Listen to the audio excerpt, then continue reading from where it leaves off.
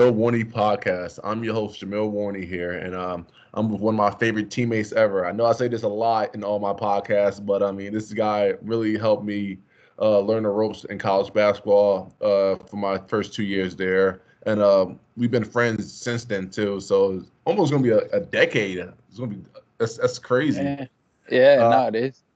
I want to introduce Eric McAlister. Eric, how are you doing today? No, I'm doing well. I'm grateful to be out here and honored to be a guest here on the famous Jameel Warney Podcast. Tell the viewers where you're at right now. Yes, I'm here in Australia on the Sunshine Coast, which is the east coast, about an hour north of Brisbane. So, yeah, it's a nice place to be, and yeah, you can't really beat it.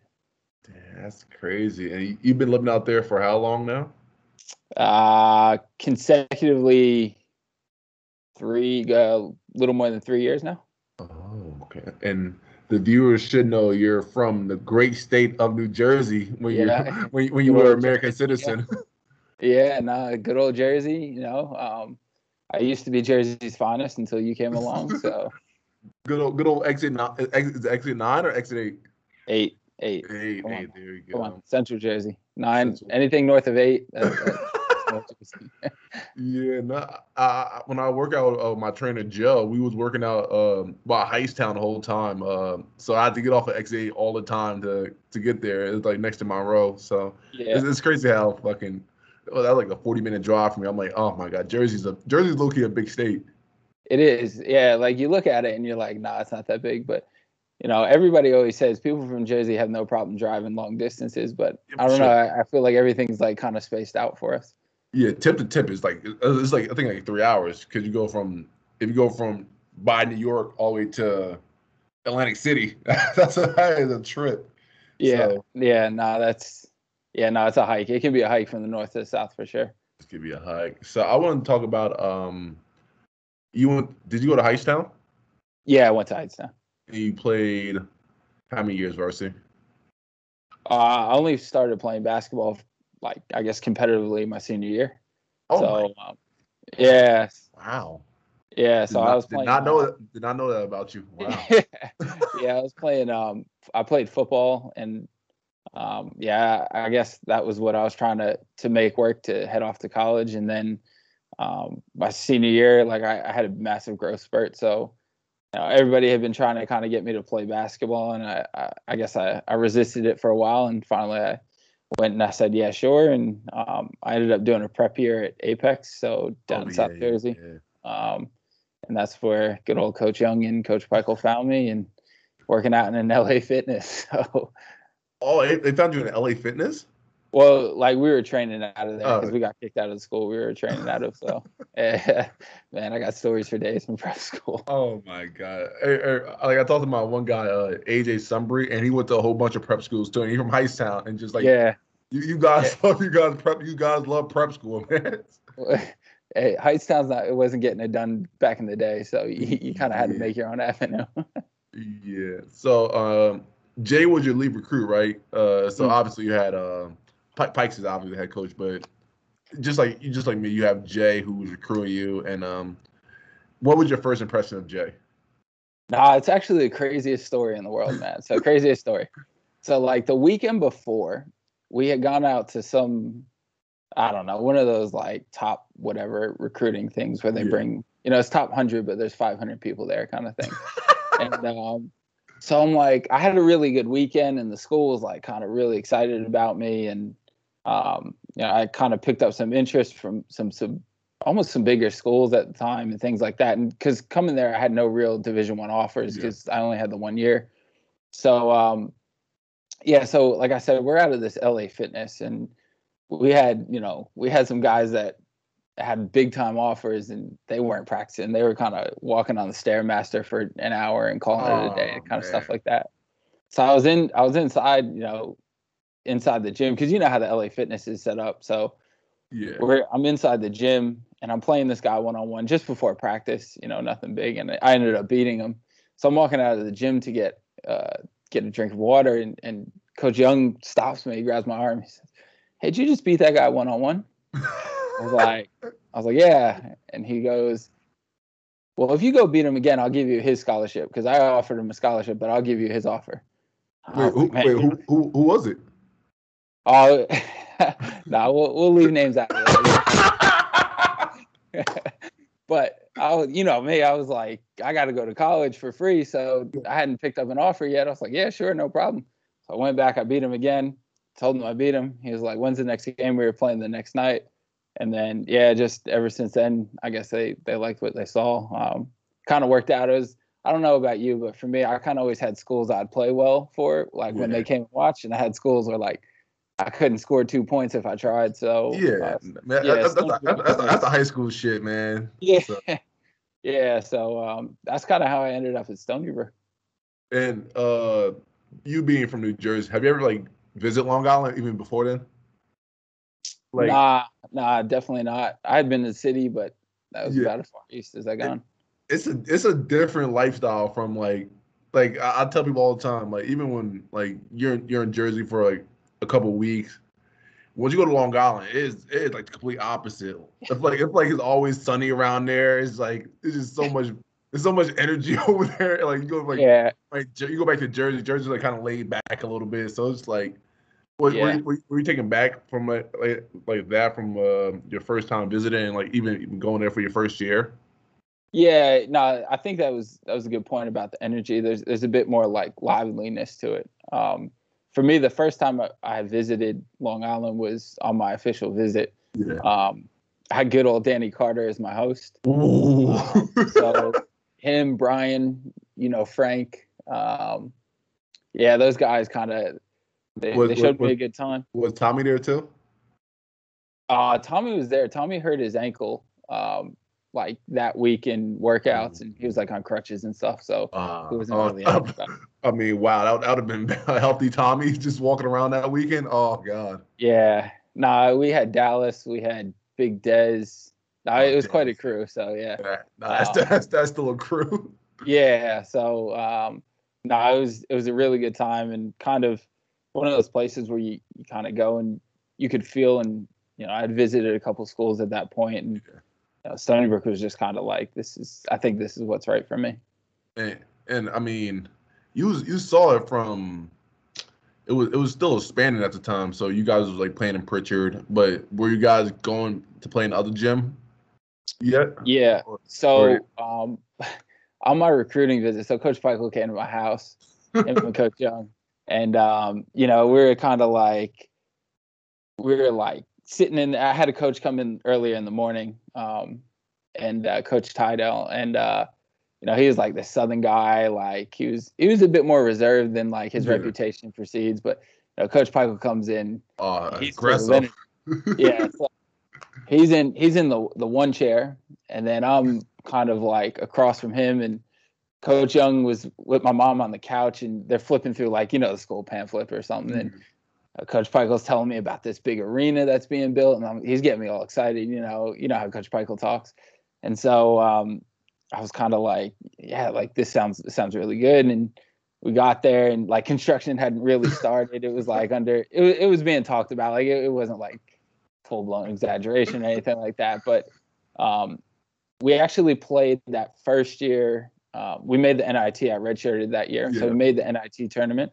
Played Illinois in, I guess, the arena, it was called at the time as well. And then the following year, we played 2 or 3 games in the arena. Did you ever play out there? No, I don't think so. In the older arena? Yeah, before. Nah, because I remember they were talking about it, and you guys, if it was like you guys telling me you guys like playing on concrete. Like I heard like a lot of people hurt those years. Like. Yeah, it was like mandatory ice baths after practice stuff. It was like it was the real deal. But yeah, so we played in there a couple times, and then that's when they started the construction. So after my freshman year, and they actually made a ton of progress, and they had like this big fire in there and just kind of reset it. So I never got a chance to go to the big time arena, but been able to visit, which is pretty cool as well. Yeah. So. Your freshman year, you redshirted, right? You redshirted. Yeah. Okay. So sophomore year, who's on your team that sophomore year? I'm getting my year kind of mixed up. That sophomore year was where we had Dallas, Al, Oh, and Tommy. BD senior year. Yeah. Yeah, BD, Dave Coley. Yeah. yeah. And you guys, I think that year kind of shifts your guys' culture because was that the first time you guys made it to the finals?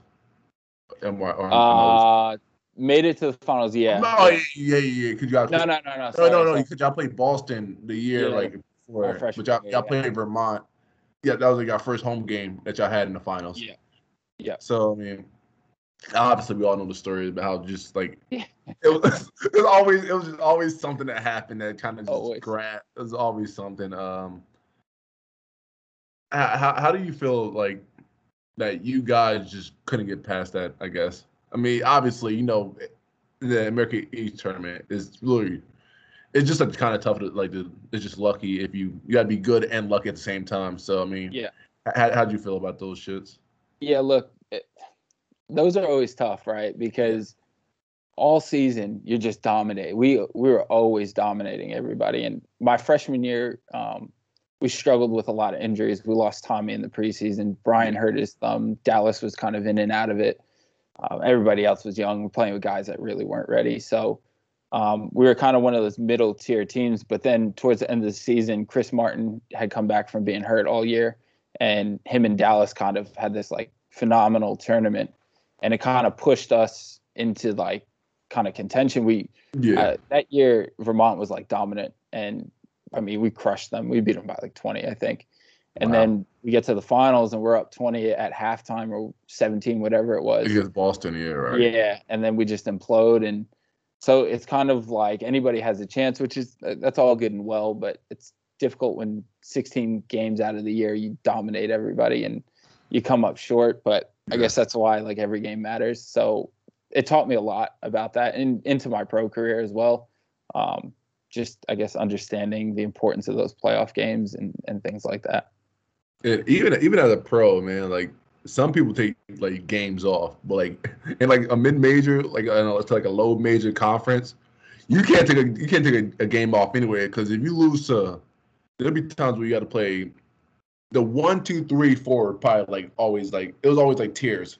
If you lose to like the bottom tier, now you're just like, oh shit.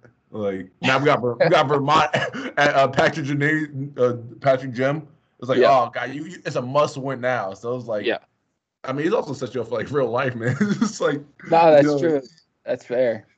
And I always found it interesting, like playing as a professional, you kind of get across to other imports, so other Americans, and I don't know, man. The culture at Stony Brook is a lot different to a lot of other places. Like some of these guys get over and they just don't care when they lose and just trying to collect that paycheck, things like that. But I feel like the coaches at Stony Brook and now Rutgers and Fairfield did a really good job of instilling like the importance of every possession in every game. And like you said, it is a bit of a life lesson when you kind of, break it down a little bit more. Yeah, I think also we we respected the coaches and stuff, but we kind of feared them too. Like we lose, you already know Pikes and Jay and Dan and Lamar Chapman oh my god, that week is gonna be long. Oh, especially during winter break. Oh but my! For me, it was Coach Young's eyes. Like when you messed up, you knew you couldn't make eye contact. Yes. Oh my god! I remember we was I think it was a year after you. So we lose a couple games in a row, and it's winter break coming up, and we're just dreading it. We're like, oh, this is gonna be. We come in at sun up, like it was like 8:39. We were leave like 7:30 p.m. and we're just like, oh my god, what just happened? And it's just like, and like as like a professional, people just like, hey, I'm just here for my money and just like kind of give back to my family. Like it's a business. But oh my god, and at college, like mid-major, you had no choice. You were strapped in for the ride, and that was it. Oh my god, you got to strap in, and if you lose, you got to toughen up for those couple days. There's a lot of Michigan State rebounding. the charge dive layup drill, man, I hated it. That was the one I hated. I didn't know how to take the charge properly, so I was like I'll just like fall forward and like what the fuck is going on? So I tell people all the time, like the 2016 team that went to the tournament was really good, like obviously. But I always say the 2012, 2013 team, the best team like Stony Brook had. It was you, me, Tommy Britton, Dave Coley, Ant Jackson, Lenny, Rouse, Trey, Mayo. We had a lot of people. Yeah. A lot of really good players. Yep, absolutely. And it just showed you like mid-majors too. Like it just, we had guys, man. It's just one game. Like the Albany playing at Albany in the semifinals. It was kind of shaky, but you understand because they have the big arena and stuff. Yeah. Look, that team was special because like defensively we were so good because every guy, nobody was really a liability that year, and even like if you look at the red shirts that year, you had, I believe it was Roland, Ahmad. No, Roland came the year after. So we had Ahmad, Ryan Burnett, and Cam came in. Cam, right. Like all those guys, like Cam became a really good defender late in his career, and well, from the start, but he really shined later. And Ahmad was always high energy and super talented, and Ryan was a worker and fearless. So you look from top to bottom, and that team was that team was special for sure. The best story is where I guess Coach Young thought I was a defender at first, and so we played Maryland against Alex Lynn, and Alex Lynn gave me 10 straight points. So I think we started off 10-2, and then I think then Coach Young was like, Eric is the lockdown defender. Jameel, you guard the second best pros player, and like when you get to the conference play, they have like the one good player, and then they want us like a 6'3" man. So I'm just like, oh yes. My absolute favorite story was this might have been my senior year though. Might have been, we were playing Maine at home. You know what I'm talking about. Playing Maine at home. I can't remember the guy's name, but I remember like Coach Young was like, this guy just can't score. Like we can't allow him to score any baskets. Ali Frazier. No. It was somebody else. It was like a guy that wasn't starting. I forget the guy's name, but he like came off the bench. He was averaging like 4 points on the year. And they're always like, where can we save points at? First play, and all week you're like, nah, I got it. First play of this game, this dude threw up some crazy jump hook. And like it banked in, like it was nothing you could have done about it. But I was like, I remember I looked over to the bench, Coach Young hit it. I was like, oh shit. We're in for it now. Wait, I need you to tell the people the story of we played Albany my freshman year, so your junior year, and you was like, at the tournament. Yes, he was like, yo, man. we need a big game out of you. Right. So all right, let's talk about it. So you had just won Rookie of the Year. You were like second team all conference. Every table was kind of like snickering about like, oh, what did this guy not get? I think you're all defensive team that year as well. I'm pretty sure, yeah. Yeah. So you had like all these awards as a freshman, man. That's unheard of. So, we played I want to say it was like Maine or Hartford or something before that. We played Binghamton in our first game, and we destroyed them. We destroyed them. We crushed them. Then we get Albany, and we beat Albany by 20 at Albany in the conference. Then we beat them by I think 10 senior night. So I didn't know about like the Albany I didn't know about the Will Brown special until come tournament time, they're a different beast. And so we're in the tunnel, and you know how it is. The game before us is finishing up, and everybody's kind of doing their own thing to get ready. And I walk by you, because you're the freshman, and even though you're like decorated and stuff, just try to give you those words of like, So I just kind of give you like, come on, we need a big game out of you. And you looked me dead in my eyes with like so much like confidence. And you said, oh, this is what you brought me here for. I said, you brought me. I didn't bring you anywhere, right? Like, let's get that straight, right? But you came out, and I actually don't think you were that bad, but when we lost. I was terrible. I think I scored my last point with 12 minutes left in the first half. And I was like, oh, this is bad. So after the game, you kind of looked at me and you're like, shit, man, I tried to tell you. Like, it's conference tournament, Will Brown, Peter Hooley, all those guys. Come on. John Puck. John Puck, Sam Rowley, man. Sam Rowley used to give me a headache. Oh, he's a legend. Oh, my God. So I think, although we had a great friendship in our 2 years like at Stony Brook, the one thing that ruined my fucking life was when we became roommates. Oh yeah, I screwed you up. That my God, we went to Wendy's every night. Yeah, Van Dyke was always like, man, Jameel is trying to figure out your weight and stuff. Like, oh, he eats what I eat. I'm not gaining any weight. Bro, every time he's like coming back from a grad school, like, yo, you ready to get something to eat? It's like 9:30 at night. I'm just like, let's go. How to get in before it closed? Like, let's go. Let's go to Red Mango after too, man. It was in a meal plan too. I was like, oh, this is free food. Free Wendy's.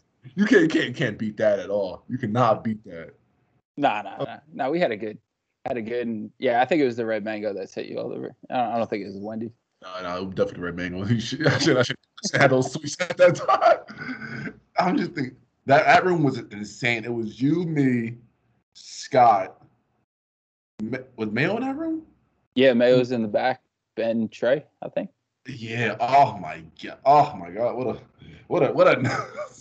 I should have been but the other room was awful too. It was like Dave Cooley. Nah, the other room was worse, man. The other room was way worse. It was way worse. Because most of us didn't really do much. Like most of us weren't really socializing and stuff. My sophomore year, senior year. Oh my God, that was that was a whirlwind. That was a whirlwind of a season. You were dealing with it. That's for sure. Oh my God, we were like 5 points away from going to the tournament, and that team hated each other from the top to bottom. Oh my God. Oh, my senior year, your sophomore year? Yes. Yeah, that was like my freshman year, your junior year was like the opposite of like we was like, yo man, like we almost had it. And then sophomore year, oh my God, it started off well, and then kind of see the cracks every time. It was like, yo. There were just so many things that happened that year. There was just like, guys had issues off the floor, and there was a lot of bickering in between like players, and it was a really interesting dynamic because that was the only year in my 5 years at Stony Brook like anybody really, I guess, dealt with that. But I guess a lot of the issues came from the top in terms of the players, and the older players kind of. I do think it was like obviously you and me had a great relationship. It was like I think it was like the groups are kind of like it was like cliques in the groups. So yep. And probably some of the older guys were like jealous of the younger guy, and the young guys were jealous of the older guy. It's like as a young guy you gotta build your respect and like you gotta but me and Trey, I guess that made us so good was that we were aggressive from day one. Yep. Like obviously, like I didn't really have anyone to battle with. Like I guess Mayo, but like Trey had to like try to fit in with Dave and Jackson. Yeah. And to be honest, he was at that level at such a young age. So like it was tough. It was tough for everyone to kind of just buy into their role because like we didn't know what our role was, and some people wanted better roles than other people.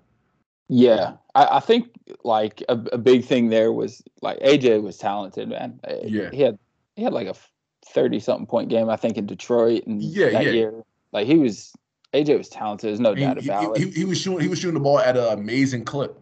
Yeah, and the issue was that AJ had sat behind Brian his first 2 years, and up until that point, that was kind of how things worked. Like, you learn for 2 years, you play your 2 years. And I think the difficulty was, like you said, you came in and you were the immediate successor to Dallas. So there was kind of that open room, and where Mayo, I guess he did his 2 years, but you came in, you broke just about every school record. It's just the caliber player you are. And it was kind of the same with Trey. Trey came in, he ended up being the school's second leading scorer of all time. I really don't think I knew he was like first team All State in New Jersey, but I didn't know he was gonna be really good that fast. Like obviously, Well, like as a big coming in, like you're already physically like gifted. I mean, I wasn't. I was just like a walking blob, but like, no, don't downplay but yourself. but it like Trey's 5'10" on a good day, Yeah. fast as shit. But he's like 160, so you have to You know learn he's like the gonna rope. message you about that, right? And if you listen to this, that's another view on my thing. Nah, so he was like 5'10", 6 feet on a good day, like 160. So like as a guard, you gotta like kind of build into that. But he came in with so much the utmost confidence and like and he played well too. Like obviously it was sometimes where he wasn't ready like in the beginning of the year, but he grew over the years. And I remember the game against Albany our freshman year. He had us come back. He brought us back from like a big lead. So it's like, he's ready for this moment.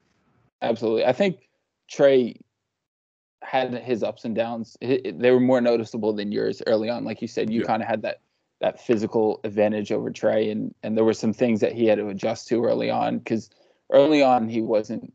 I'm talking very early on. He wasn't as dominant, or however you want to put it. But like you said, he had some flashes of that freshman year, and then sophomore year is that Indiana game. Like, those guys just couldn't contain him, and I think that's what just completely it gave him the confidence and just set him off to the career he had. Yeah, that was tough, and that was a tough year because I remember Vermont was dominant from day one. Yeah. Oh, they were dominant because they had like the team we had my freshman year, your junior year. They just the next year rolled over. They had everybody come back. They had who should have won Player of the Year? Vocal. He should have won that year, but politics. But they had really good players, and you remember that ass we got at Vermont.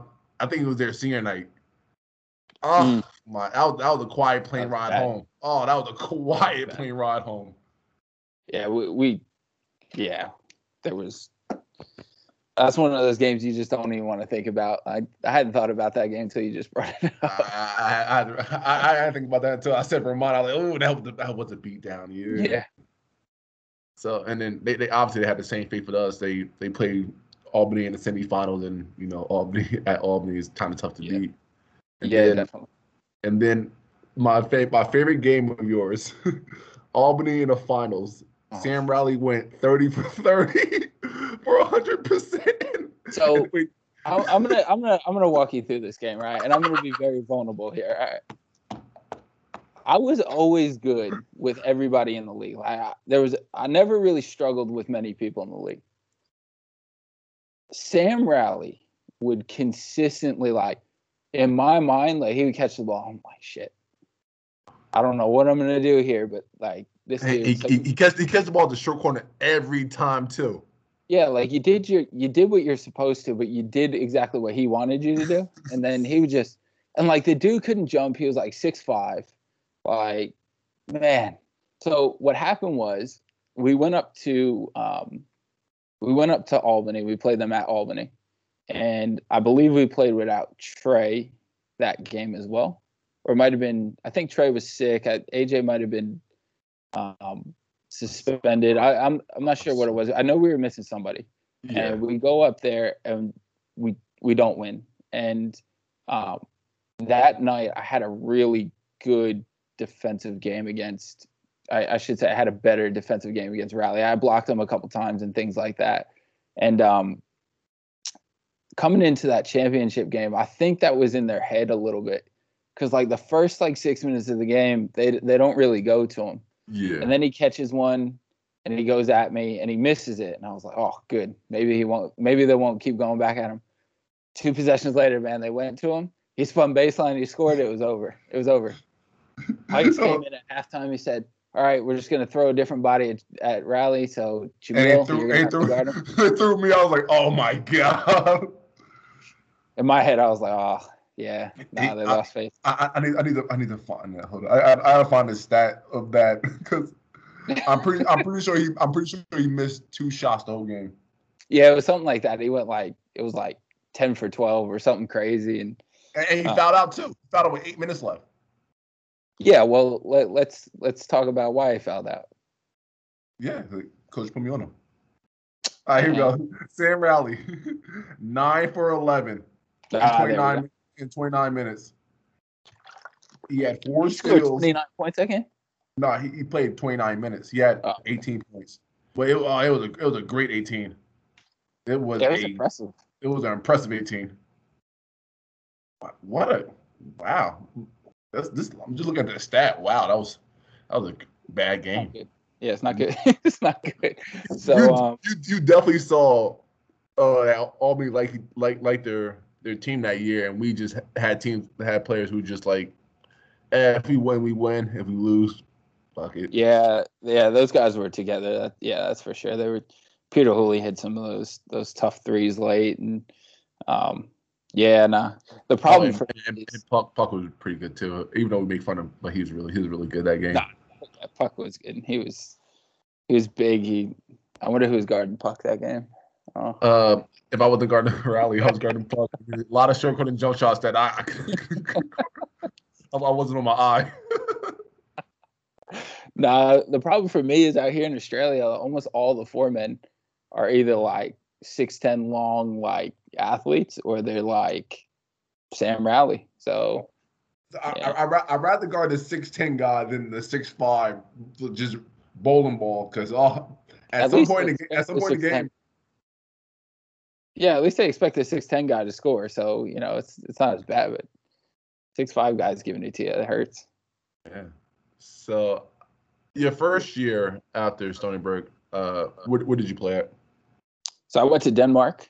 I was playing for a team out there, and that first pro year is, I think, the toughest, or that first year abroad, and I think you can kind of relate to that. I was playing in Denmark. I had a Serbian coach, and for those that don't know, Serbians they'll put you through it, man. Like mentally, physically, spiritually. Like I don't even know. Everything. They get into your soul. So so that was a big eye opener, because like at Stony Brook, we didn't run a ton. We did a lot of bikes, and our condition was built into our lifts and things. But like, he was old school. He had us work up to 10 kilometers on a treadmill in the morning, and then you would go at night and you would go practice, and you get shots up after running, and then you would go practice, and then he knew how much each player was running in each set. So he had every position calculated about how far you should run. Wow. But yeah, it's all 10K at night. Damn. I'll say this. That dude was one of, if not the best mind of basketball I've ever been around. Like, just elite. He's a EuroLeague coach now. He's or head assistant or something. And he is just, he knew it. But I guess I wasn't really ready for that kind of workload. My body broke down. I missed like half the year between. I had 2 bad ankle injuries. That did my knee. I had to get surgery on. So it was a tough year for that, for sure. No, it is crazy, because the first year after Stony Brook, you kind of like, obviously when we're us being mid-major stuff, it's more like a family type of vibe in Stony Brook, and then once you get to overseas, like, this is the first time we've seen anybody new. Yep. Like, you've been listening to Pike, Jay, Coach Ricard, Coach Chapman for the last 4 to 5 years of your career, and now you got this new guy, and at first you don't know like what he's about, and like it is tough, because obviously Serbians do have the stigma of being the tougher coaches, and I mean, a lot of people can contest to that. And just a lot of running, man. That's a lot of running. It's just a different type of practice. Like, you gotta get used to that, and you being what was that, 6 hour time difference? 6 hours in Denmark. 6 hour time different from people at the house. I remember we were still playing Xbox at the time, and you're just getting. We're just like, yo, we got to find time to play, and like, you got 2 a day, and like, you think you have free time, like, obviously because you're not doing classes and overseas, but that just goes to recovery.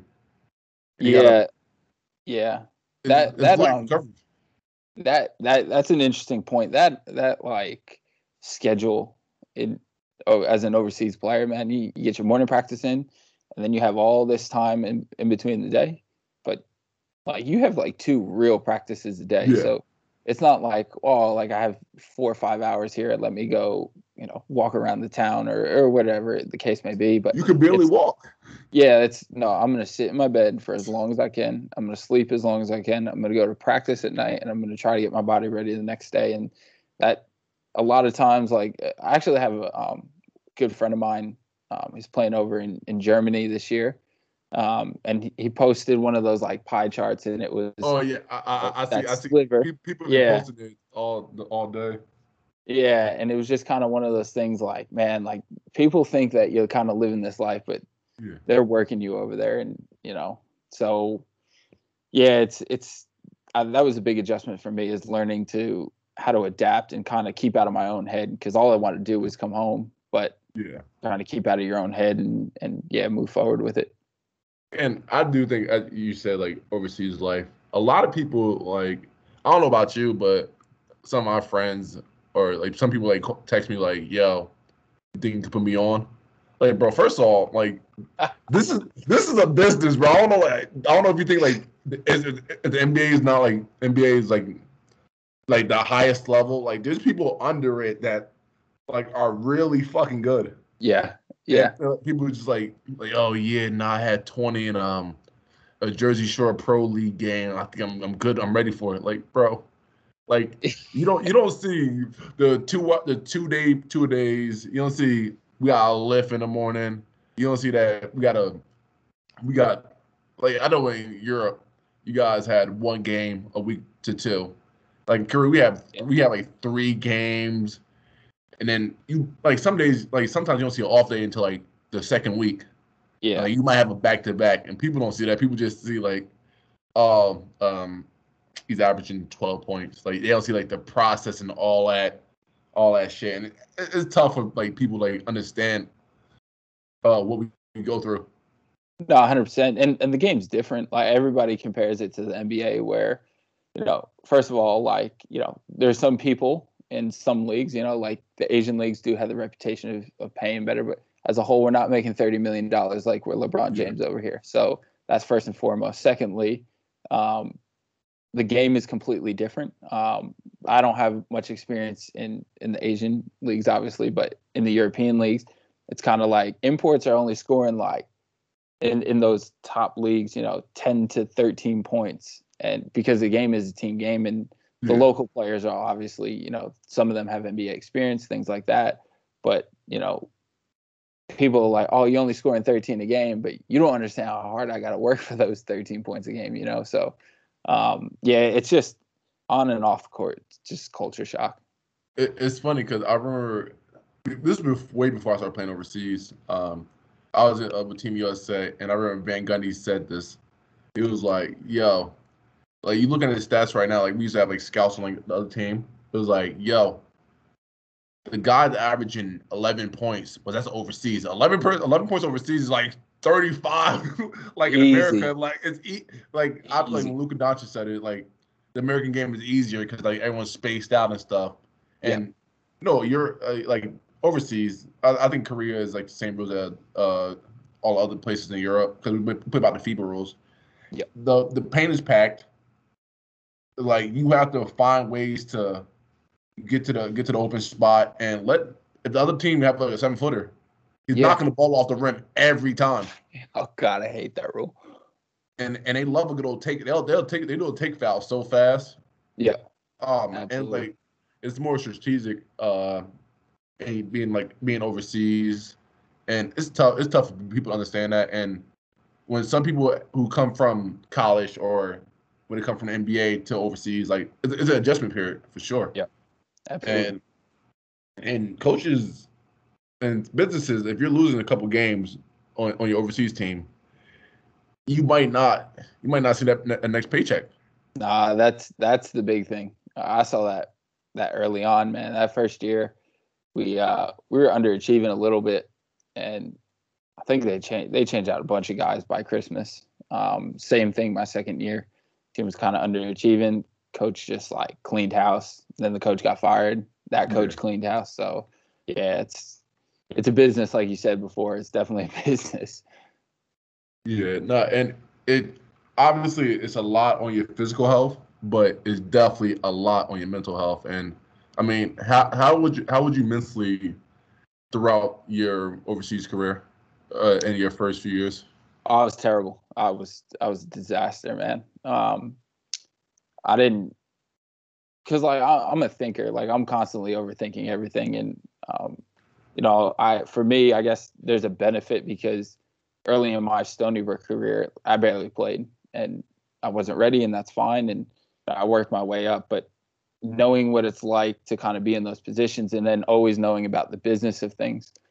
Like my first practice, I got off the plane and they took me straight. They didn't even they dropped my stuff at the apartment And I got right to practice. So I'm like, I'm all tired and jet lagged, and I get there. We didn't even use the balls.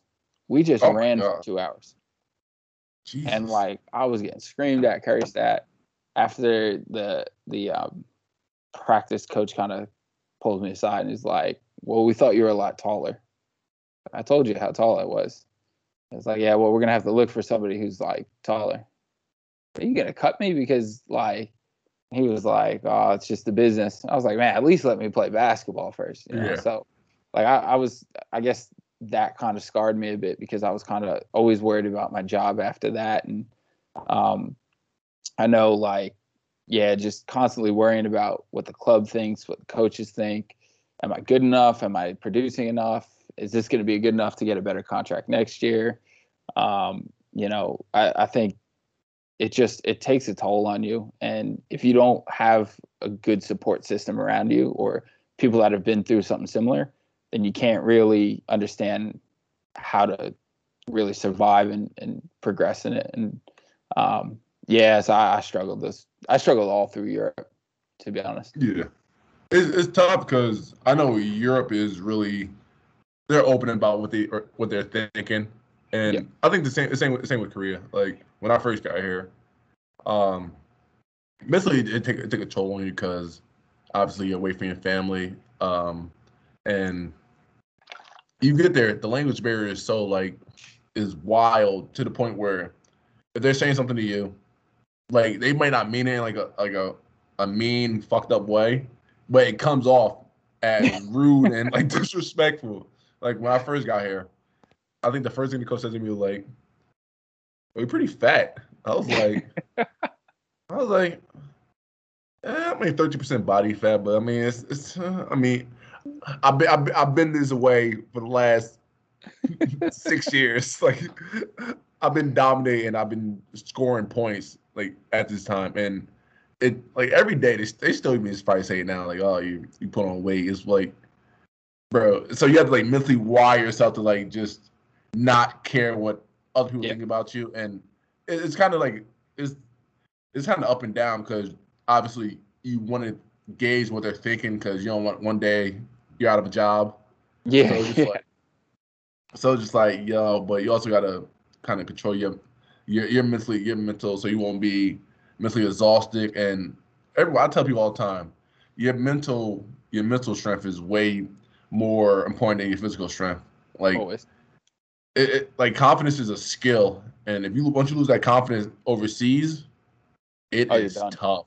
Yeah, once you get shaken up, and if you can't recover from that, you're done. Because I feel like it's almost like sharks in the water. They start sensing that, and like they're kind of like, all right, we'll go find another. Because there are a million Americans looking for a job. So especially those bigger money clubs, man, they change guys in and out left and right because they got the money to do it.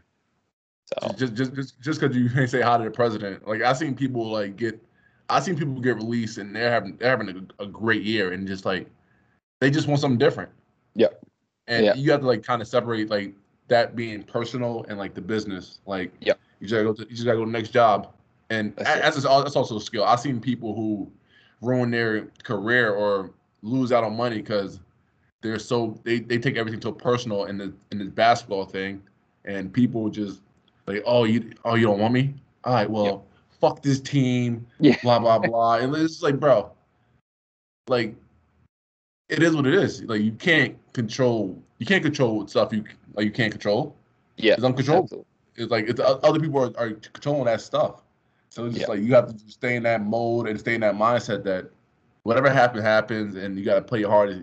No wonder the situation. yeah, that's it. Nah, that's well put for sure. So I also want to talk about was it 2016 when your mother passed? Yeah, 2016. Yeah, Yeah. So I mean, obviously that's tough, man. Losing your mother, and I was there for some of that summer and stuff to see mm. what was going on and stuff. I just want to know like what got you through that. And I mean, obviously you would never get through losing your someone you love and your mother. Mm. So like what do you think kind of helped you through that stuff? Like kind of ease the pain.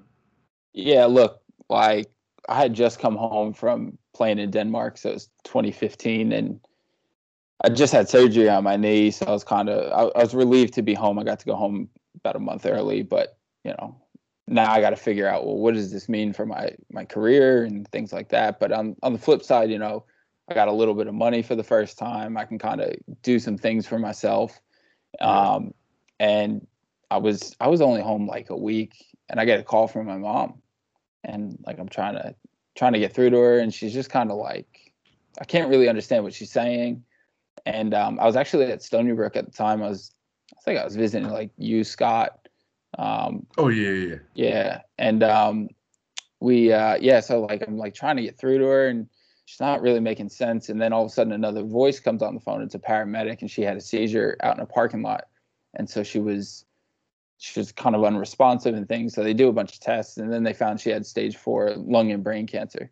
So she passed about a year after that. I was actually here in Australia at the time when it happened. So I flew home, and that was tough. Like that was really tough. I was really out of touch with my own emotions, is a good way to Yeah. put it. So for me, I was just I walled up, and I didn't let people in. I didn't let things kind of get to me. But by doing that, you kind of hold on to everything that does bother you. Yeah. So that month that I was home, I turned to alcohol. Like I'll be honest about it, and I was drinking obscene amounts every night, and it was the only way I could sleep. Like I couldn't sleep otherwise. Um, I took some like 3 months off after that, before I headed off to play in Finland, and um, Finland was a tough place to go because like the sun comes up like 10:30 and sets at like 2, and Yeah. so it's just dark all the time. But I had a good group of guys around me that kind of helped me through it. But my depression was bad, so I was playing in Luxembourg the year after that, and then I had a collapse in the middle of the game. Like my heart just gave out. Oh yeah. So then team cut me. I went home. I went back to New York, and after about say 2 months or so, I decided I was going to commit suicide. And so I went to go through with it, and like at the last second, I just kind of got this like thought that's like, it's like that inner voice in your head, and it was kind of like, don't do this. This isn't your time. And so I kind of sat there for a little bit and just kept like lingering around. And I was like, all right, I won't do it. And the next day, I actually got an offer to come out here and play. And so when I got out here, I was damaged, man. Like I was in a bad way. And so yeah, like I met my now fiance, and she 100% turned my life around. Just gave me like, I guess, the support that I needed, and I felt like I needed, and did it in a way that was helpful. So yeah, like to be honest, sometimes I think I'm quite lucky to have gotten through that time because I almost didn't. But yeah, it's one of those things where you need to like communicate, you need to talk things out, and you've gone through it now yourself, unfortunately, and with both of your parents. And so Yeah. yeah, like I can't really speak on the process of losing a father, but I know the mother is always really, really close to our hearts. And I got to know your mom, and I knew the relationship you guys had, and I know how difficult that is. So yeah, it's about communication. It's about putting the right people around you in your life, and I think that goes generally speaking. you have the right people in your life, you can get through anything. Yeah, no, for sure. Did you were you big on the therapy aspect of like that stuff? I started talking to somebody for a little bit, but I just didn't really connect in with them. I felt as though their advice was too broad. It wasn't. Yeah. It was just kind of like cookie cutter. It didn't really get on with my own stuff. So for me, it was just kind of, it just didn't work well. It was too impersonal for me. So I decided to end that relatively quickly. And, I do advocate for at least giving it a try because there are ways. Australia's been really good since COVID started with the NDIS, with their like disability support system. And so they're giving funding to people who aren't just clinical psychologists, and it's called peer-based support. So that it's kind of doing daily things. It's just a bit less. It feels less like you're talking to a doctor and more like you're talking to a friend. So. Yeah, that's what it is, I think, because I mean, obviously, going through the death of your parents,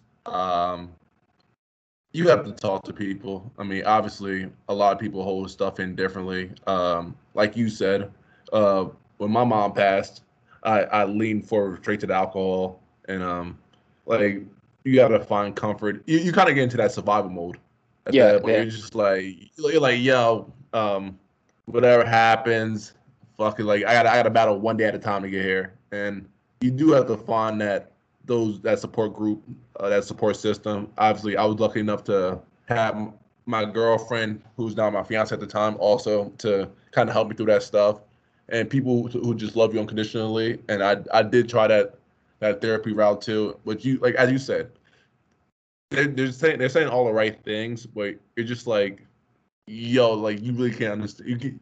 Whatever you're saying right now is it's not really working at the time, but like it's kind of just you're just like you're lost for words kind of, and obviously like you don't know what to do. Like I tried to commit suicide a few times with the death of my mom, and last year was kind of a weird time for everybody. It was just so you're just in the house with your thoughts the whole time, and like obviously when your mom can take it away from the pandemic, you're just like, yo, what the fuck? And you still hear about that word every time. And then you hear all like the jackass talking about like, oh, it's not real. Fucking mad. Like, bro, like, yo, it affect a lot of people. Yeah. Like, but to say like you're different than where you were like that, like a year after your parents passed, you see yourself smiling a little bit more. You see yourself understanding life, and like you understand when people say to you like, "Yo, it get better." At that time, you're just like, "Nah, fuck that. Nah, fuck that. Nah, not at all." So, I mean, I'm proud of you as a friend to see like you grown over what it's gonna be. No, it's been 5 years, right? Yeah. Yeah. So to see you now and the place you are now, not living in America because America is obviously not good at all, and finding love of your life, getting married. When are you getting married? This year, right? Or next year? No, we've had to keep pushing it back just because of COVID, because Australia is really strict with who they let in at the moment. So so I just want to talk about, I think now you started a new Instagram group on Facebook. I'm not asking a new Instagram on Facebook, a new Instagram. Do you want to talk about it? Yeah, so I've actually started my own business around it. It's the first phase of things. So I've done some study, and luckily for me, my bachelor at Stony Brook was through sociology, so gives me enough credential to kind of approach this field at a very broad level. I did do some study this year. I started in February, and I got a certification for mentorship. So I'm allowed to kind of counsel people, and not clinically, but kind of work with them through their own mental health. Because, for me, I started last October, so about a year now. Carly was kind of like, you should just start writing about your story. And I did it. I don't even know why, to be honest. I kind of did it. And the amount of people that reached out to me and said, like, one, that supported me, which was always good, but more importantly, it was the people that said they felt hurt, and that's what they're going through. And it kind of gave them hope. And I was like, there's people I don't really know or don't talk to. And there were people that I did know and talk to. And, that was just as eye-opening. So it's kind of like, wow, I kept talking about it. And finally I was like, all right, I have to do more than just talk about it. I have to actually do something proactive about it. So so I studied, and now I have my own certified business with it. So I can mentor people and work with people. So it's a bit of like a 4-phase program. So for me right now, getting ready to roll out that second phase, which is alongside Carly, who is also pretty passionate about this stuff. And so we're going to be able to kind of help people in their own lives, and we're going to be able to take it, I guess, not just the mind, but kind of like the body, and making sure you're in alignment with everything that you do believe in. So, so that's kind of what we're doing at the moment. So we started with group sessions. We have individual sessions. I do some public speaking around it. It's difficult. Australia, we go into these hard lockdowns for a couple of cases of COVID. So that's always on and off. But I've written a book that is going to get sent off to a publisher. So I got good feedback from that as well. So so it's just about keeping it pretty fluid and kind of seeing the impact that I can make on the world. I love that, man. I'm kind of speechless at that. To find something that you want to do passionately and just stick to it. Obviously, it's a grind when you start something new. But you reaching out, like people reaching out to you, I feel like that's a great feeling to people to understand what you're going through, and for people to feel like they're being heard from someone else's story, and to kind of be accepting to what is going on in their life. And because a lot of people like are in denial about everything, and just having something that you could feel about, and like have someone you feel like understands you is great for a lot of people. So are you guys, are you guys starting a podcast, right? So we're gonna head back to Canberra, which is where our apartment is and our home. So we're gonna head down there. So we have, I think it looks like we're gonna have to do 2 weeks of quarantine because it's interstate travel. So so we'll be able to pump those out and kind of get that started, and we have our list. So I'm gonna have to return the favor and try to get the famous Jameel Warney on the podcast and up our celebrity a little bit. Yeah, no, I'll definitely gonna do it, man. Whenever you guys need, man, I'm here. Awesome. I just want to thank you, Eric, for just taking an hour out your day. I know it's kind of a busy time still to talk to me. I've been waiting for this kind of talk for the last few weeks now, so I'm happy our schedule was kind of lined up to get this conversation going. Same. I really appreciate you having me on. And I appreciate the viewers for listening to this amazing episode with Eric, and I hope you guys enjoy it. Thank you.